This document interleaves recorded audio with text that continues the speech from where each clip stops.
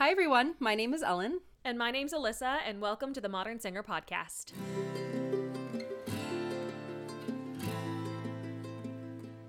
I'm so excited. Today, we are talking about something that really hits me to the core. 7 things I am mad my teachers were right about. I am so mad. There's more than 7. There are more than 7, but... There are more than 7, but these are some of the highlights. So the first thing that I was actually really miffed that my teacher was super right about, I don't even remember which teacher told me this. I think it was my high school teacher.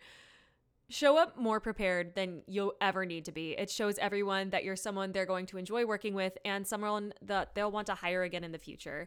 I think the one show that I did this with the most was Le Nozze di Figaro. I was Susanna, and it was my second time doing the role, so I had a little bit more knowledge of it.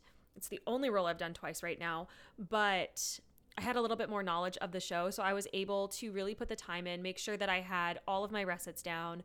I knew all the translations, and I knew what everyone else was saying the entire time, which just also made my life so much easier in the show itself, because I already knew what was happening. I was never panicked about knowing where I was in the show. I was always right there. I was more panicked making sure I knew what tempo we were going at. It was so fast.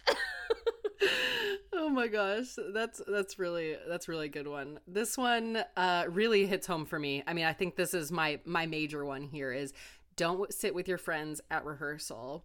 And I know that sounds so annoying because like you want to sit with your friends, you want to chill. Sometimes you're called and rehearsal, you're called and you don't go on and rehearse for hours and hours and hours. But I'm going to say it again. Do not sit with your friends at rehearsal, especially if you're like me and cannot keep your mouth shut.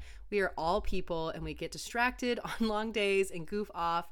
Make sure you leave it for breaks or for afterwards. You do not want to be that person that interrupts rehearsal or gets called out or like gets ugly, mean stares by the director or the conductor. It just makes you look unprofessional. And it's already hard enough in this world. We do not need silly things like this to knock against us, right? Yeah, if your teacher wouldn't have let you sit next to each other in class, don't sit next to each other in rehearsal, is the rule of thumb that I tend to play by, which usually means I sit by myself in a corner. Yeah. Bring something to distract you, like books or don't bring your phone. Work, study, something else. Sudoku, I don't know. So the next one I'm actually really glad that my teacher told me about, except for the fact that she told me after I had already done this. When you're getting a costume fitted, make sure that you can breathe. Take a big breath in once they've taken that rib measurement, especially if you're wearing a corset in a show. Please breathe in when they measure you. And while you're at it, make sure you make friends with the costume department. They're all really cool. I know some of them will do discounted haircuts. Some of them have hemmed my pants for me when I didn't have time. They saved my butt in a costume one time, quite literally, from coming out on stage. It was great. I love them so much. And they're all just really cool humans. So go make friends with the costume department. Always. At work, side note, all my friends are in the costume shop. It's like my favorite people. The ASVO costume department. They are amazing people. They're just my favorite people. Hey, they hemmed my wedding dress. She trimmed it all up. Oh, nice. I forgot about that. I go down there all the time just to like get away when I'm stressed, and they're always like chilling and just the nicest people. So anyway, just side note, they are the best people. Make sure to coach as often as you can, as much as you possibly can.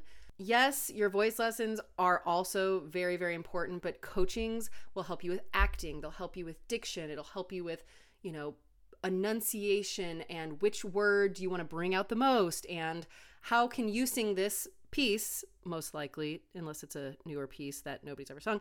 Somebody has sung a bajillion times over and over again. How can you sing this differently? How can you portray this person differently? And in your coachings, you are able to do that. Also in your coachings, your coach can talk to you about what other people are doing on stage, what this word means, what it translates to in English, how this other word that, somebody else on stage is going to affect you when you're not singing, right? You can... If something is a euphemism that you didn't know about. Yeah, exactly. Like, you do not want to be caught off guard. Like, you want to make sure that you're acting when you're not singing as well. So make sure that as much coaching time as you can possibly get, whether it's, at a young artist program and it's free and it's on your downtime, or if you have to pay for it, I know it can get expensive, but just make sure you're maximizing your coaching time as much as possible. Yeah, it's always more than just technique in there.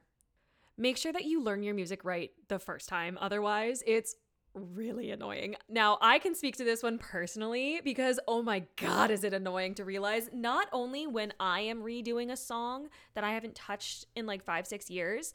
I had a student last semester who was singing a song that I had sung before, and I went to note check it. Turns out I learned the wrong notes and she was right. And I went, ooh, caught myself. Good to know.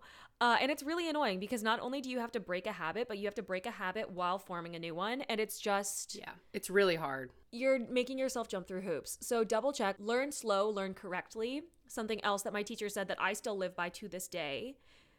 Nothing is impressive if it's fast and wrong. Mm-hmm. Nothing is impressive if it's fast and wrong. That's huge. That's a big one that I've learned the hard way, and it's really I continue really to learn that one the hard way because I don't like slowing down. Yeah, I never learn. This one is also really important, and I think something that you don't really learn until after you get out of school. Oh my God, yes. The music you learn in school is the music you'll be singing for years. So make sure it's music you sing well. Make sure it's music that you like. Again, make sure you are learning it correctly and make sure you're singing music that is right for your voice.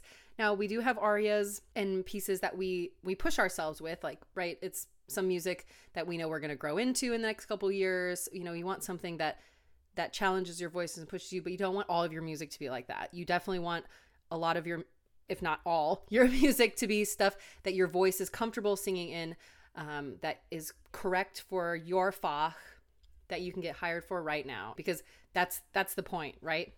You can get gigs, you can get into young artist programs while you're in college, while you're in grad school, right after.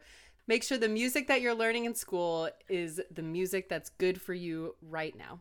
And lastly, this is something that I live by to this day. It was one of the first things my very first voice teacher told me when I was in the 9th grade. There is too much music in the world to be singing things you don't like. Preach. Like, unless they're going to pay me a lot of money, I'm not going to sing Queen of the Night right now. Like, I love listening to it. I don't love singing it. There is way too much music out in the world to be singing things that you don't like unless you're getting paid a rate that you are willing to get paid to sing that. And to add that onto that, it doesn't mean you can't learn it. Like Dave Yenny. Oh, yeah. I hated singing Dave Yenny. I absolutely loathe singing Dave Yenny. But I needed to learn Dave Yenny because I, I will be hired to do it. These are pieces that I need to know, but that doesn't mean I need to put it in my package. That doesn't mean that after I learn it, that isn't something I need to be bringing to auditions and trying to get gigs with. It's just something that I put in my back pocket for, to save. If someone calls for it. Just like, hey, we're casting Susanna or Barbarina. Do you have Dave Yenny? Yeah. And you're like, oh yeah, let me just pull that right back out. We hope that this helped get you through some of the annoying things our teachers say that they are completely right about. I think my least favorite part is that I am now saying them to my students, and I'm really upset about it. Man, it really just comes right back around, doesn't it? Like, I've literally looked at one of my students and gone, I'm so mad that I have to say this right now because my teacher told me this 3 weeks ago, but it's this. And then I'm laughing and they're like, I don't understand, but it's fine. But make sure that you subscribe, rate, and review to help us reach new followers wherever you listen. And don't forget to check out our show notes for all of our resources below, especially our Etsy shop. We have amazing workbooks, including our Learn Your Music the Right Way workbook, which is our best seller that will definitely help you out here. We'll see you next week. Bye.